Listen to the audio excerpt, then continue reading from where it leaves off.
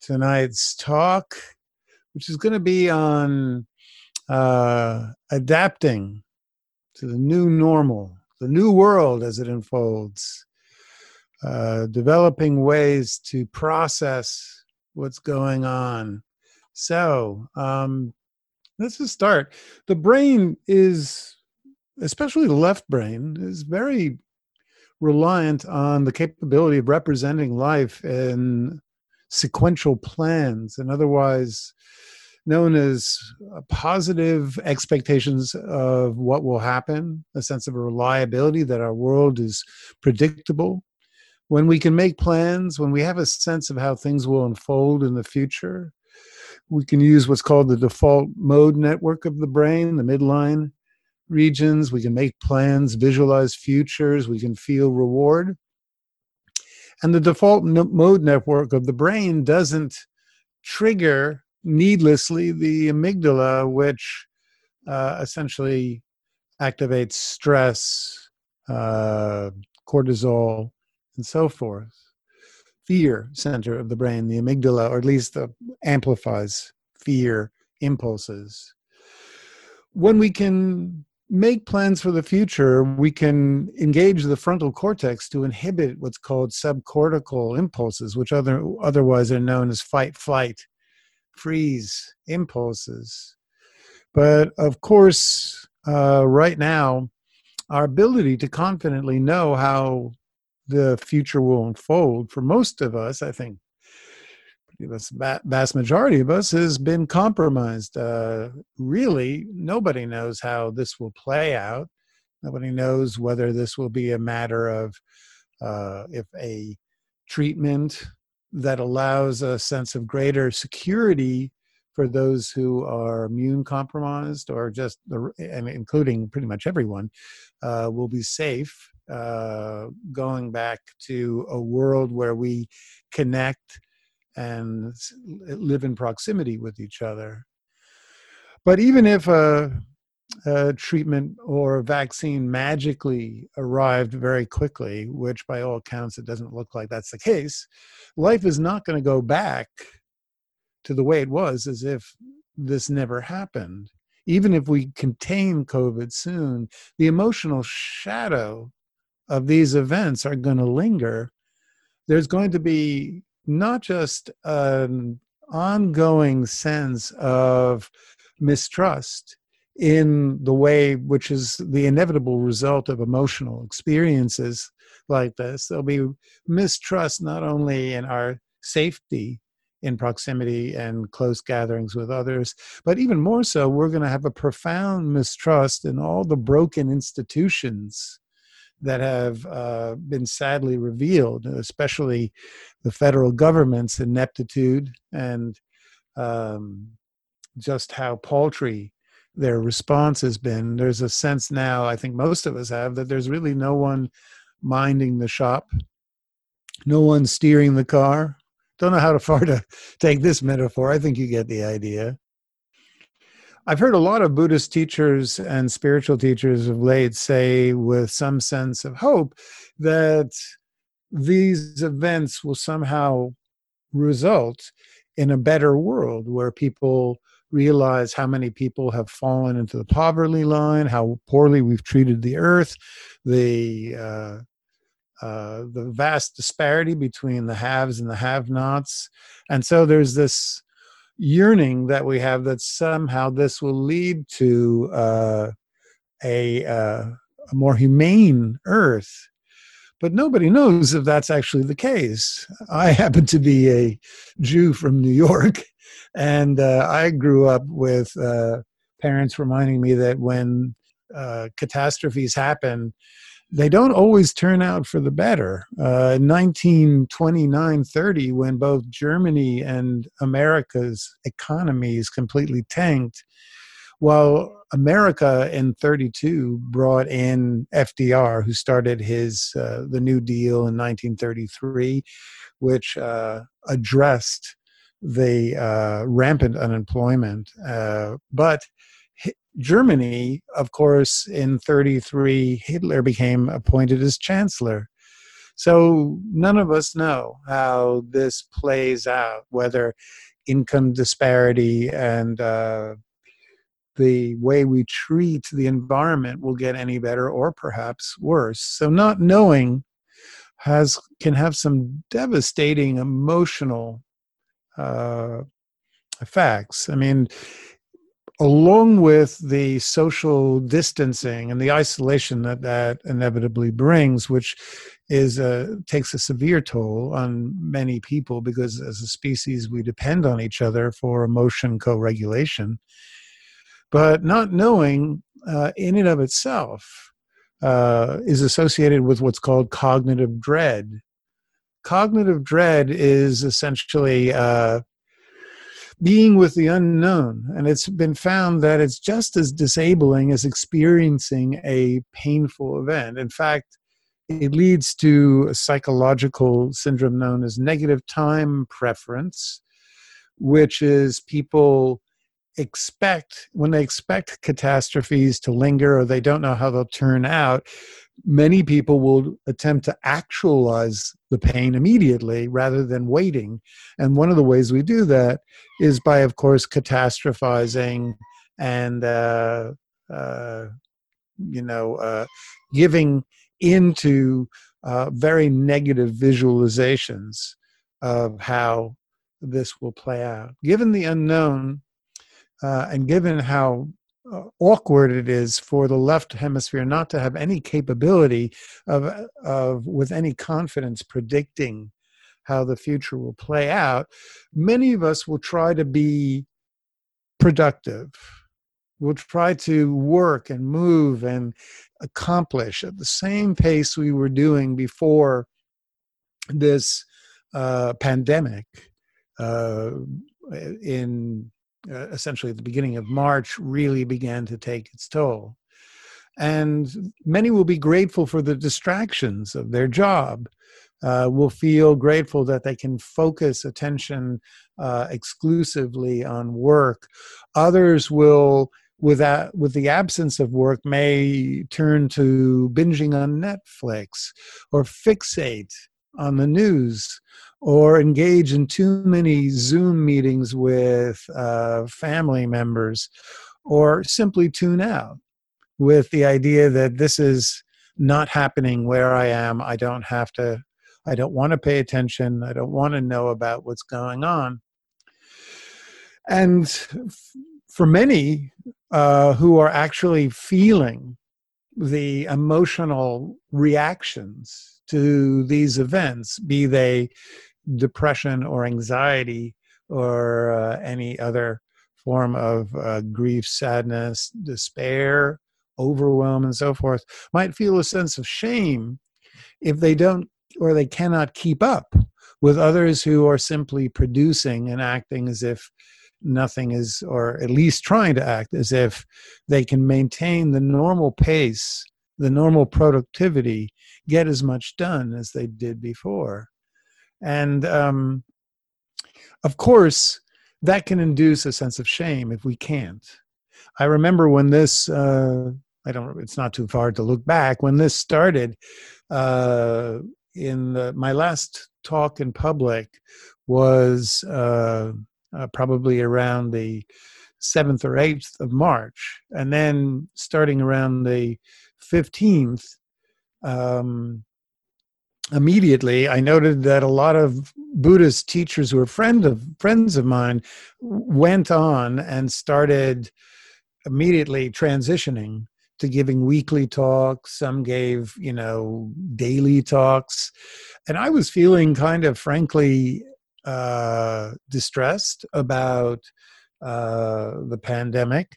I was trying to put together some talks, but they just weren't congealing or coming together in ways that I felt good about. And I immediately started to feel this sense of shame, or this sense of I'm not good enough.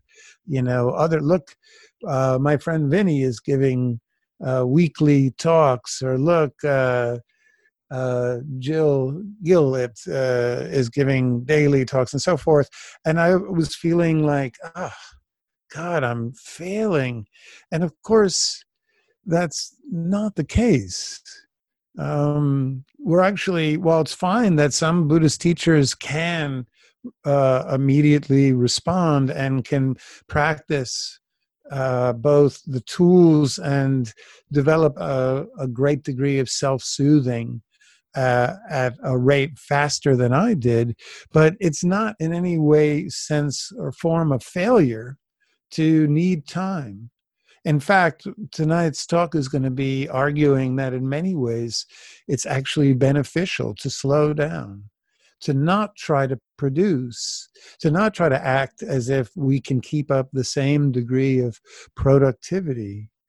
Trying to be to get as much done and to keep ourselves to standards that were normally present before this pandemic, um, essentially, in many ways, acting as if we can still function at high levels during a global disaster where countless people are sick and dying, facing poverty, is inauthentic. And while some people can immediately, effortlessly produce, for many people, it's a form, if we try to be productive, if we try to live up to the standards, whether they are not work or whether they are being as good a parent or being as attentive a caregiver or being as creative or doing as much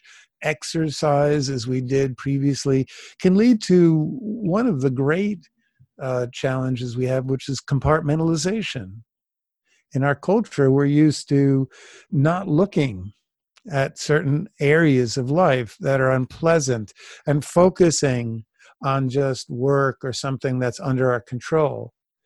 In America, compartmentalization has also led to a culture of outsourcing, where we let whole groups of others fight our wars for us. And that way we don't have to look at it.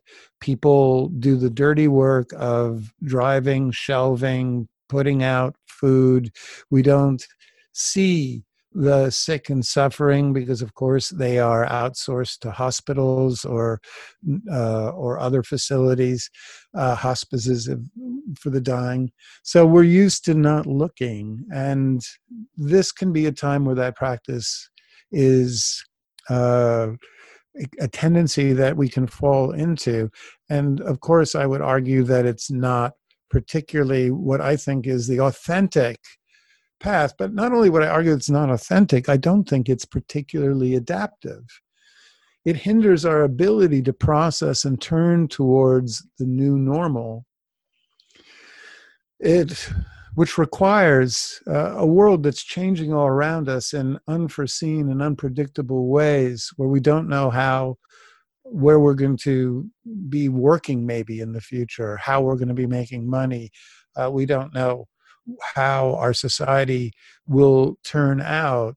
We don't know, God forbid, that we have once again a return of a government that is inept.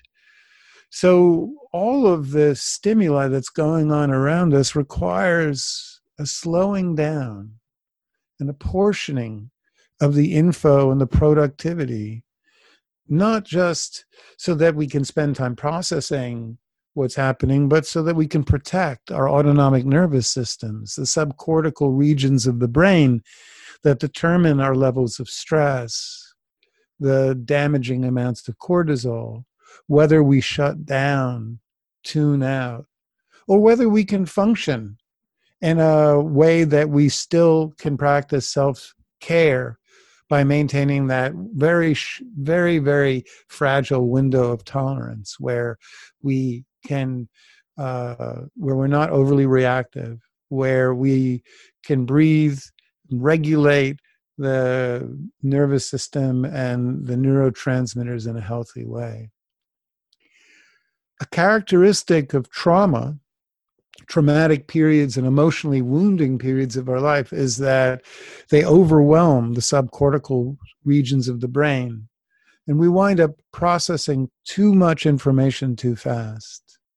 This can lead to hypervigilance, to a ongoing activation of the sympathetic nervous system, or it can lead to shutting down, tuning out, sleeping, disengaging, uh, essentially brain fog.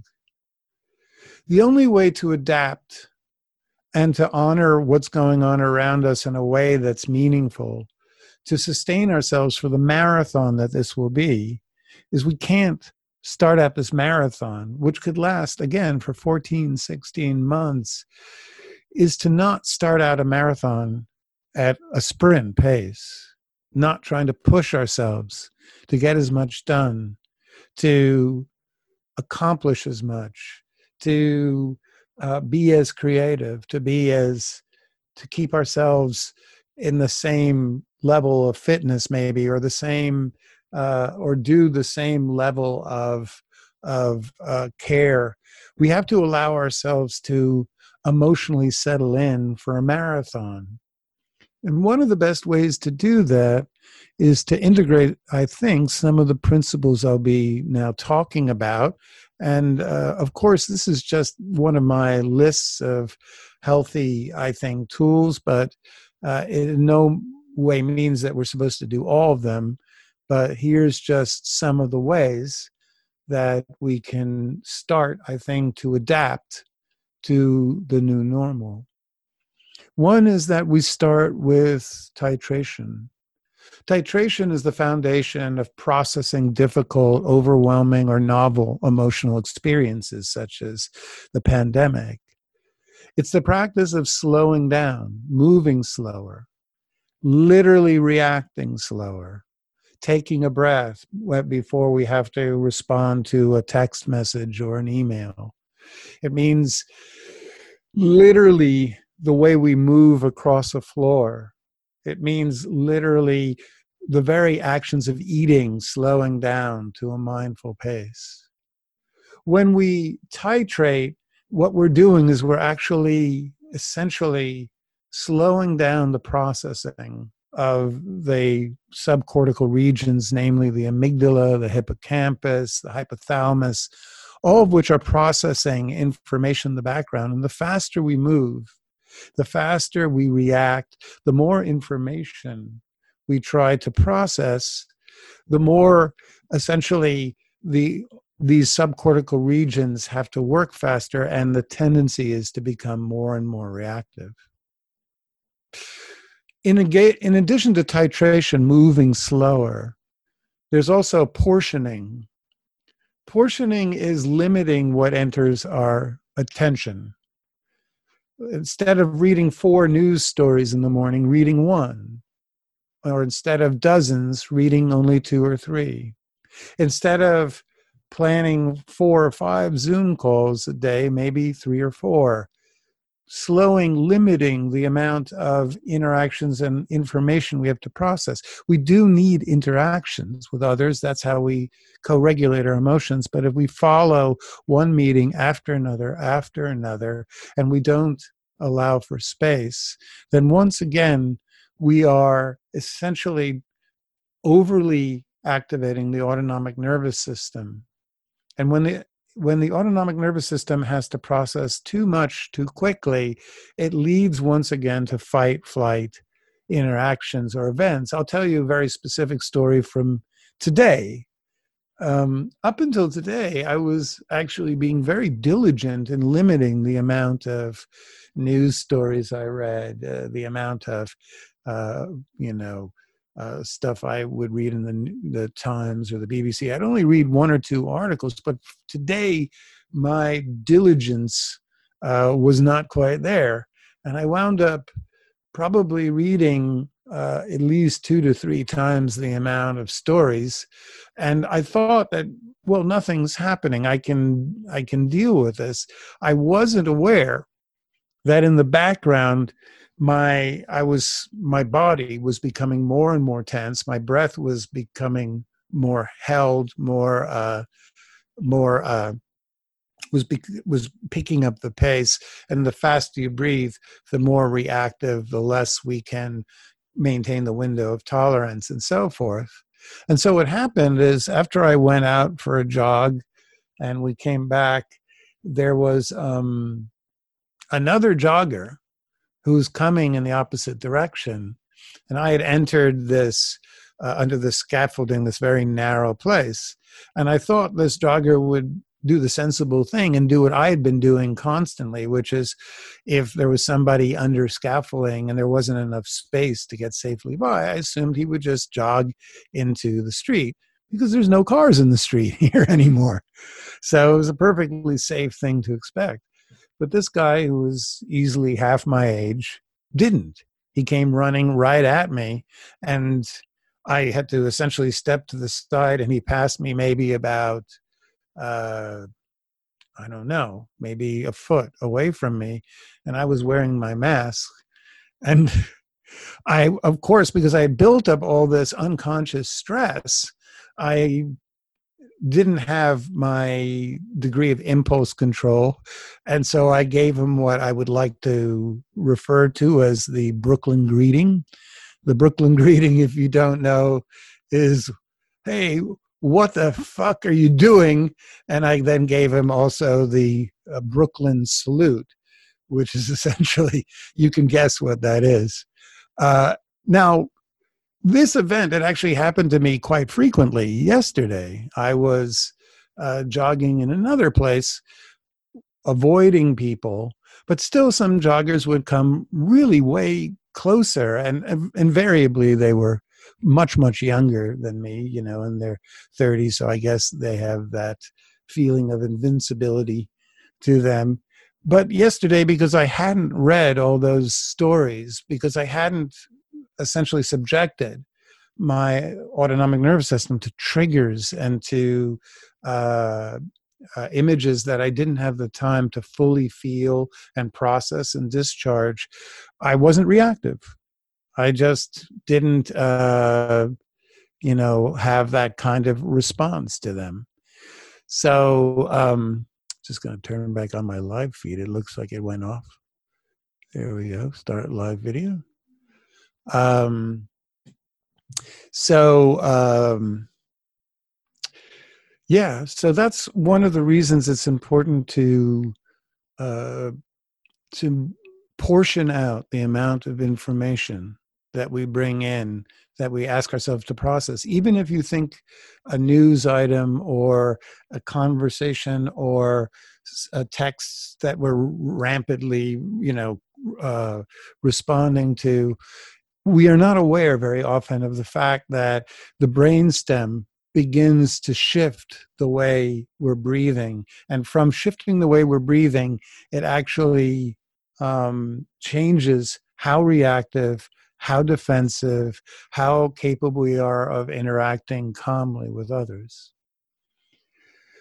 So one way we can also protect the autonomic nervous system is through task positive behaviors, where task positive behaviors are things you do with your hands, where you pay attention to what you're doing with your hands. These activities use circuits in the brain that switch off the default mode network. And when you do that, it actually doesn't activate your amygdala and activate stress and cortisol. So for common examples are gardening, drawing, cooking, playing an instrument, doing something with your hands. It could be sewing or anything that involves hand, like pottery. That's a really effective way to regulate the autonomic nervous system. When people are in task positive behaviors, their brainstem almost immediately returns to normal functioning. Another form of task positive is to take a stimulating, soothing walk outside in nature, a walk or a hike. Another process that will protect us is to integrate some of the principles that we practice on retreat. Now, I don't want to compare sheltering at home or social distancing or life during a pandemic with a retreat. It can have some of the qualities if we import them, but to be sure, we are surrounded by all of our distractions. We're in our normal rooms or settings. And so it's a metaphor, not a really attainable practice, but we can integrate some of the practices of a retreat. The first thing we do on retreat, along with slowing down and portioning the amount of information that people have, I mean, by nature on retreats, we don't encourage people to use their phones. If they read, we ask them to only read at night. There's no TV or news that they follow and so forth. Also on retreat, we bring attention to the way we use what's in Buddhism is called the requisites. The requisites means consuming just the right amount of food, the right amount of medication, having the right amount of concern over our appearance and so forth. So by food, I mean eating what is an amount that's not meant, that is healthy, not undereating, but not eating to the point where we're actually trying to trigger the release of dopamine to repress anxiety eating or repress sadness and so forth. Medication means very often people think it means stopping medication, but that's not the case. It means taking the appropriate amount of medication that we need for functioning. Concern over appearance means not getting, on the one hand, unduly concerned with how we look on, social media, if we are on Zoom or whatever. But at the same time, it's also important not to decompensate, which means to completely abandon the habits that make us feel presentable and to make us feel that we are taking care of oneself. In fact, if you present in any psychological evaluation setting and people stop compensating by not doing the things that are tendent to our normal practices, then immediately a psychiatrist or psychologist will start to suspect a cluster A or B disorder, because that's one of the presenting symptoms: decompensation, failing to shower, clean, get dressed in new clothes, and so forth. So we bring attention to the requisites as well. And then we engage the fundamental spiritual principles of Buddhist practice. And I'm going to list 3 that I think are essential for processing and adapting to the changes that are going on around us, to a world that is forever changed, as a matter of fact. The first is to bring attention to the breath on a frequent level. We're doing this because we want to pay attention to the activation, first of all, of the brainstem. The brainstem is not only the hub of your autonomic nervous system, but it actually controls how much of your frontal cortex is functioning. If you allow the brainstem to essentially become triggered or activated, and it'll do so, its first symptom will be it'll either start catching our breath, holding our breath, or it'll start leading to a fast where the emphasis is on inhalations. So the simple technique of becoming aware of the breath and noting, okay, is this breath faster than it needs to be? Can I take a nice breath in and then a long breath out? This is the fastest way to disengage not only activations of the brainstem, but also the midbrain. I heard an interview with the wonderful Joseph Ledoux, one of the great neuroscientists of our age, the man who wrote The Emotional Brain and other classics, and the man is the expert on the amygdala, the fear center of the brain. And he said the most efficient way to regulate the nervous system and subcortical regions of the brain is through paying attention to the breath, slowing down the exhalation. The second practice, and that's, by the way, paying attention to the breath and just how the basic sensations of the body feel, are known in Buddhism as the first foundation of mindfulness. They're where we always return to when we're bringing attention internally and limiting, portioning out the amount of information that we're processing. The second is the somatic marker integration, or becoming aware of feelings as they manifest in the body. Feelings are emotional responses to external sensations. When thoughts become intrusive, repetitive, when they cycle, when thoughts become overwhelming, essentially the first way to deactivate, to gain some distance, and to start regulating or modulating, as it's called, the amount of repetitive, intrusive, cycling thoughts, is to locate the somatic markers that are in the front of the body down the exact same route that the vagal nerve passes. So essentially that means bringing attention to the muscles in the front of the face, the cranial muscles, the neck, and especially the chest and the abdomen. Somatic marker integration means just noting first, how activated am I? Once again, becoming aware of the unduly tightly held abdominal muscles is an indication very often, not always, but an indication very often of anxiety or a mounting degree of fear that's not been processed.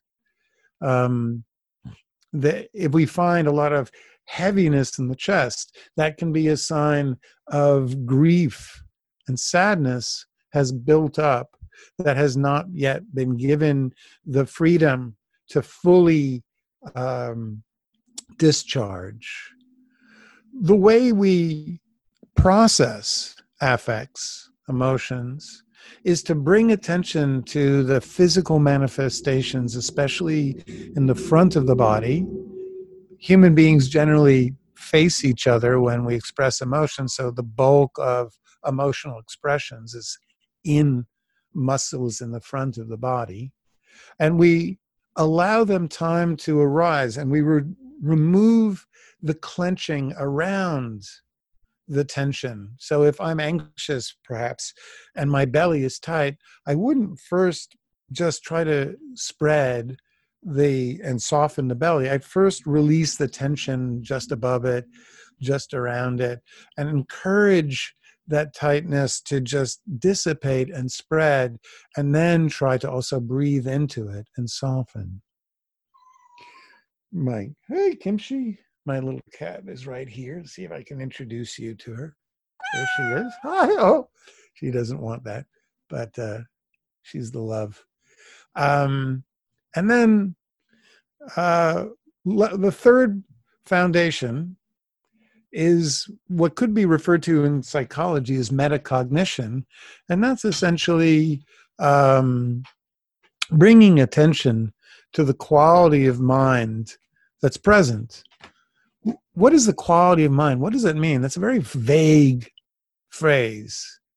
It's essentially noting whether your attention feels heavy, whether it feels sluggish and slow to respond, or whether it feels tired, like we can barely maintain consciousness, or we feel like this just brain fog. Or does it feel dark, where literally everything except what we're focusing on feels opaque, difficult to even process, too much to deal with? Does the attention feel scattered and jumpy? Can we settle and focus on a topic or an object, or does essentially the amygdala and the right hemisphere's right cingulate, does it keep pulling our attention away to emotionally activating stimuli? For some of us, it might mean that the awareness is open and very spacious, and that we're not overly focused on one thing, but that we don't feel pulled constantly to stimuli that may or may not be in our best interests of paying attention.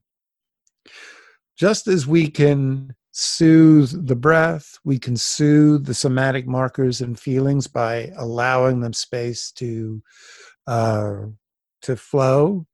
We can practice soothing of attention. That can be done by maintaining a soothing image or a soothing phrase that we repeat in the mind. These can be meta phrases. May all beings be peaceful, happy, and free. Or it could be phrases like, I love you, keep going, while you hold an image of yourself. It could be a Devanusati, where we visualize, this is an early Buddhist practice, Devanusati, visualizing a protective entity that looks over us, that gives us a sense of a caretaking entity in our life. It could be repeating a phrase over and over again, like a chant. In Tibet, there are, of course, many Rengi Kum or Padme. I don't know them. I'm not a Tibetan Buddhist. I'm a Theravadan, and that's kind of embarrassing. But I'm sure many of you know those phrases. We have phrases for summoning in Theravada, for summoning not only devas, but for wishing all beings peacefulness, freedom, ease. These are the three spiritual tools that allow us to parse, to portion, to down-regulate the amount of information we're processing so that we can take our time and allow our emotional responses, both in the breath, the feelings, and in the attentional mind, which is the right hemisphere, to process the events going on around us, to literally give ourselves the ability to respond rather than to react. I'd like to emphasize that this is a time where none of us can fail. As a Buddhist pastor, I am now talking directly to your superegos, or that inner critic in each of your minds, and I'm using my Buddhist magic wand and special secret symbols, which actually don't exist. I'm making them up. But I am directly addressing each of your superegos, and any essentially inner voice that criticizes you, that tells you you're not doing enough, that you should be doing more, or that you should be responding otherwise. And I am magically, like that, telling those voices to take a breather. Because right now, every way we're trying to respond, every way we're trying to take care of ourselves, there's no shoulds, there's no timetable, there's nothing to live up to. Allow yourself to move as slowly as you need. Allow yourself the time you need to process what's going on and to acclimate. Even if you think your life hasn't been affected by what's going on around us, it is. Because the very fact that none of us knows how this will play out means that there is no predictable, without a predictable outcome, there's constant need of self-care. It's very activating to have no secure sense of how this will play out. So in our meditation, we're actually going to be practicing those three tools. We're going to be sequentially bringing attention to first the breath, then the somatic markers, and then the level of awareness, the level of consciousness, the attentional facility of the mind. And we're going to be using three of the factors of awakening. The first factor is just simply becoming aware of what we're experiencing internally, starting with the breath, then feelings, then the quality of mind, attention.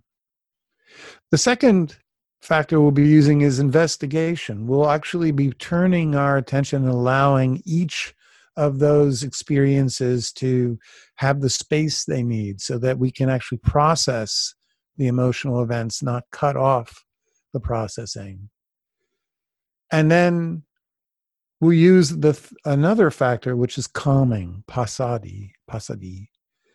And calming means using the ability to soothe the mind by sending a concentration practice towards the area that's activated. So we'll be using our phrase, I love you, keep going, or may I be happy, peaceful, and free, to essentially soothe and nurture the areas of our internal experience. So, yeah, get ready find a really comfortable seated position. I should have noted at the outset that if you'd like to support the work I, as a Buddhist pastor who works entirely by donation, both the teaching and the counseling. So if you'd like to support, with understanding that many of you have been laid off or been furloughed, and for those people, obviously don't worry about it. But if you still have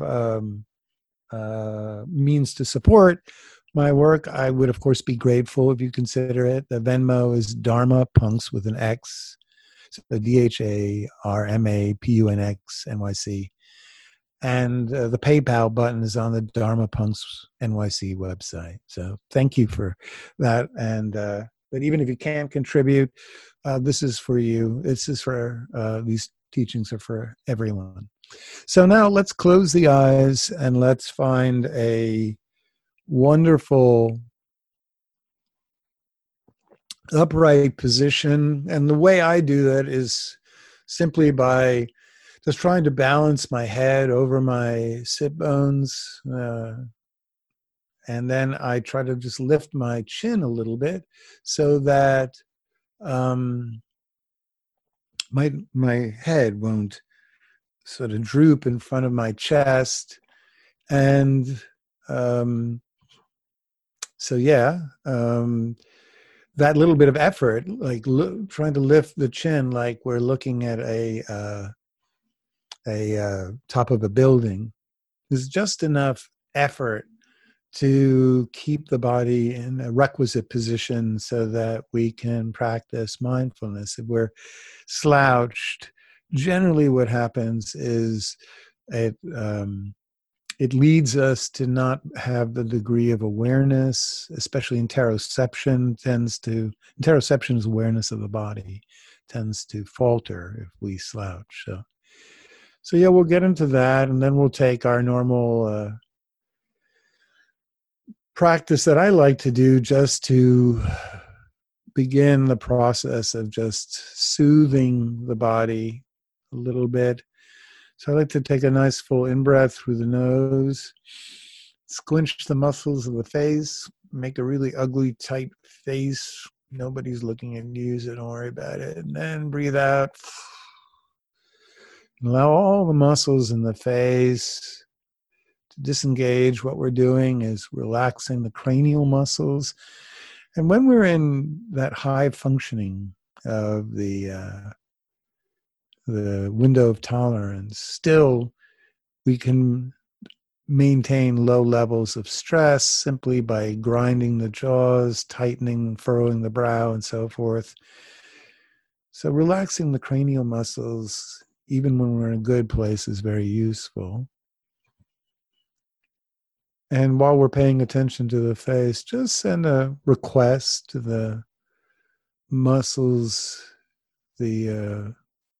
muscles around the eyes, to allow the eyes to settle. And when we allow the eyes to settle, it essentially sends a message to midbrain regions and basically says, okay, I'm not bouncing around like there's some external threat I have to maintain vigilance over. I'm actually safe where I am. We're really sending a message saying that everything's okay right now. The mind tends to follow how relaxed the eyes are very often. So just see if you can settle the eyes. Like they're two balls floating in warm pools of water. It's very nice. And then take another breath, lift the shoulders up if you like, and then as you breathe out, just rotating the shoulders back and dropping them. So yeah, a nice rotation back. And what we're trying to do is open up the chest, really give a lot of room for the breath, engaging the vagal nerve and so forth. When we're in that posture, we're again sending messages up through the insula. I'm safe, I'm not under attack. When people are under attack or insecure, they tend to hold their shoulders in front of their chest, cutting off the breath and so forth. And then for our third breath, we're going to breathe into our belly and just allow the belly to expand like a balloon as if it's pulling in the breath. And then as we breathe out, softening the abdomen. The abdomen is the hub of the vagal nerve, that whole tree that runs down the front of the body and ends in the stomach. And of course, so much of our feelings of security can be essentially expressed in whether we have a tight or relaxed belly. So we're going to just practice abdominal breathing for a little while. Chest breathing is associated with sympathetic nervous activation as well as fast breathing. So you want to practice. And we're bringing awareness to the breath and just noticing how the breath feels, how it's expressed in the abdomen, if we can pay attention to that area, or if not, the chest, or for some of us, the tip of the nose. Just become aware of the breath. And if over time you realize you can relax it, soften it, extend the exhalations associated with parasympathetic calming, extending the out-breath. And we'll just be aware of this process that the brainstem is in control of, and we'll work with the brainstem to try to bring neural functioning up to that most healthy area in the window of tolerance, just by having that normal, slow, relaxed breath.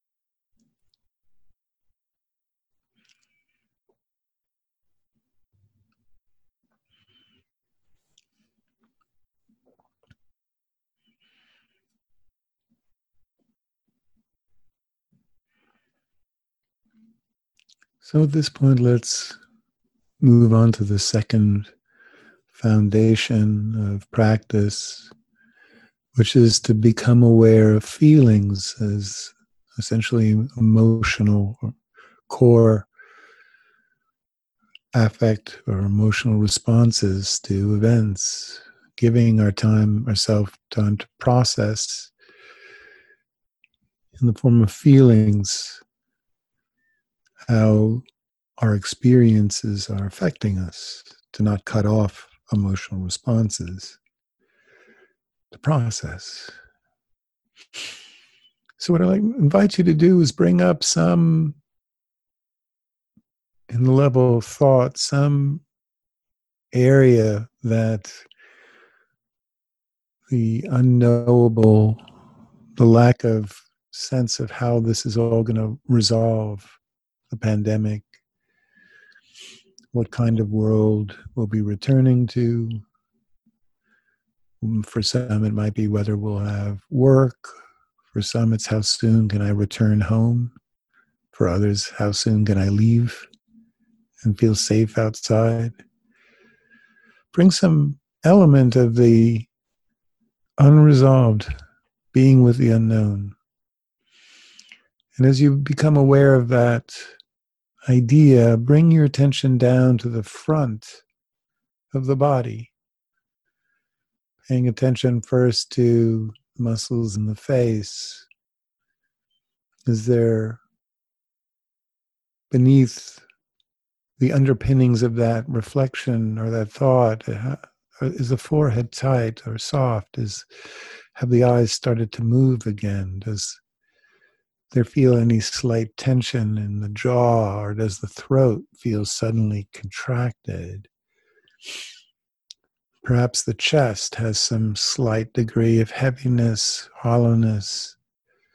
Maybe we notice tightness around it in the arms and shoulders. Maybe the shoulders start to creep up, or maybe the abdomen, telltale signs of underlying engagement. What's going on beneath these very valid concerns? To process experience, we need to pay attention to the emotional expression. The thoughts are just ways we try to frame and make sense, but the real core of emotional life is in somatic markers, feelings. So see if you can locate anything that needs your attention, any area of the body. Could be slightly tight or numb. Find some area and then just pay attention, investigate.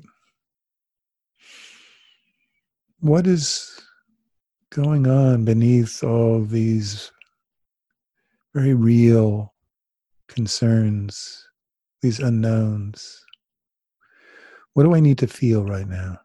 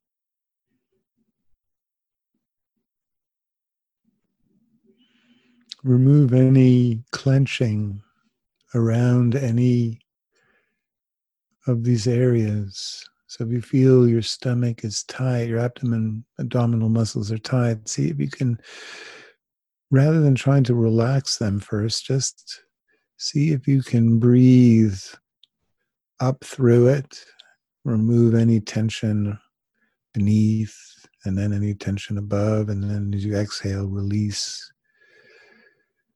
Be aware in the in-breath, release, relax on the out-breath. If you feel tightness in the jaw and the shoulders, just imagine starting with the right shoulder, breathing in to the left, and then relaxing, breathing out, releasing.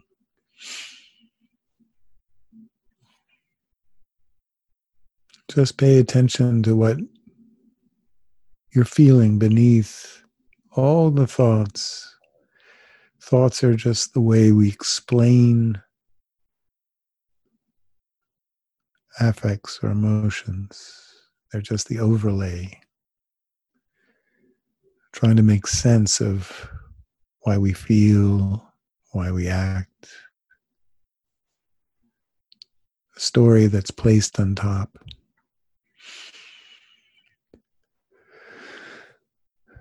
Paying attention to what so desperately needs our care, our attention.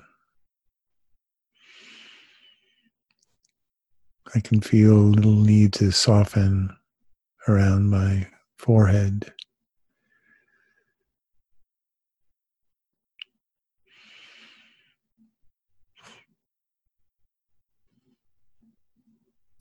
Just breathing in there and relaxing as I breathe out. And then let's move to the third spiritual concern, third foundation, which is just the mind itself, not the thoughts, not the stories, not the inner monologue, but the quality of attention is what the Buddha called the third foundation. Between the feelings in the body and the quality of attention, those are the two components that create emotion, emotional life. So we've addressed the feelings, the clenching and tightness in the muscles in the front of the body, the cranial nerves and vagus nerve. Now we're going to pay attention to the mind's quality of attention. Does your mind feel settled? For instance, if I asked you to just bring awareness to just the breath, would the mind just settle on the breath? Or would it have difficulty? Would it start jumping around? Would it start paying attention to other thoughts or sounds or other body sensations? Or would it feel sluggish, unable to put enough effort in to stay with the breath?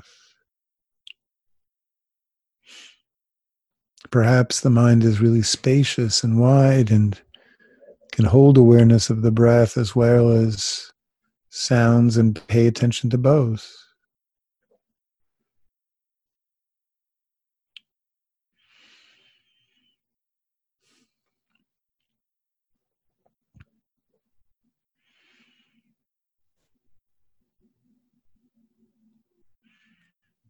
Does the mind feel very distant from everything around it? Do I feel like I'm all the way in the back of the brain and everything feels far away? Or does it feel like everything's too close? My thoughts are right on top of me. I've got no distance, no room.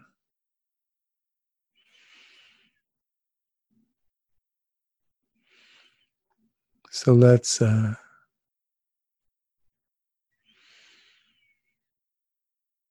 help settle the mind. I'd like you to bring an image of yourself at any age today or the distant past or any time in between, any time especially where you felt you needed care, kindness, appreciation. Perhaps it wasn't as available as we needed. Hold that image in your mind. A time when we were vulnerable, or just a time today, how we look. Just hold that image in your mind.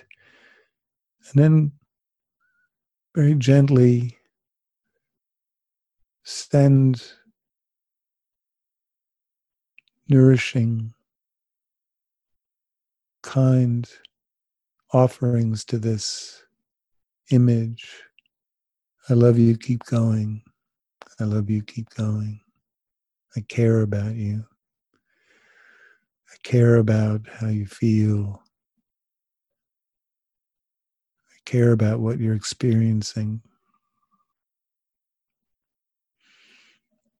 I love you, keep going.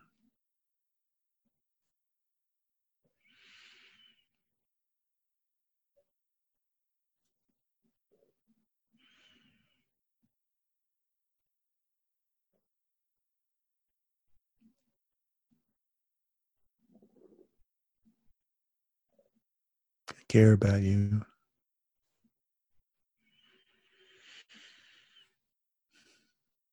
Just see if we can settle the mind, allow it to just settle on the image, not be pulled away, not be too jumpy, not to be too scattered, not to be too heavy, but just settle with care, kindness on this image of ourself. May you be happy, may you be peaceful, may you be free of stress and suffering.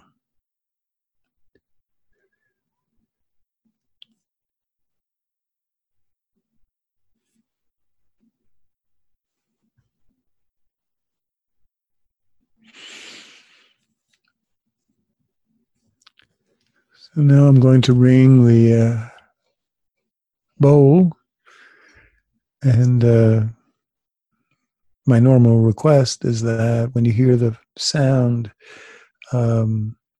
just open your eyes enough to integrate sight and color, but don't look around. Don't look back into the computer screen. Definitely don't need to look at me. What you want to do is integrate sight into your awareness in such a way that you still have awareness of what's going on internally, the breath, feelings in the body associated with core emotions, and the quality of attention, whether the mind is open, attentive. In this way, we practice mindfulness. In this way, we process. In this way, we adapt to the new world emerging around us.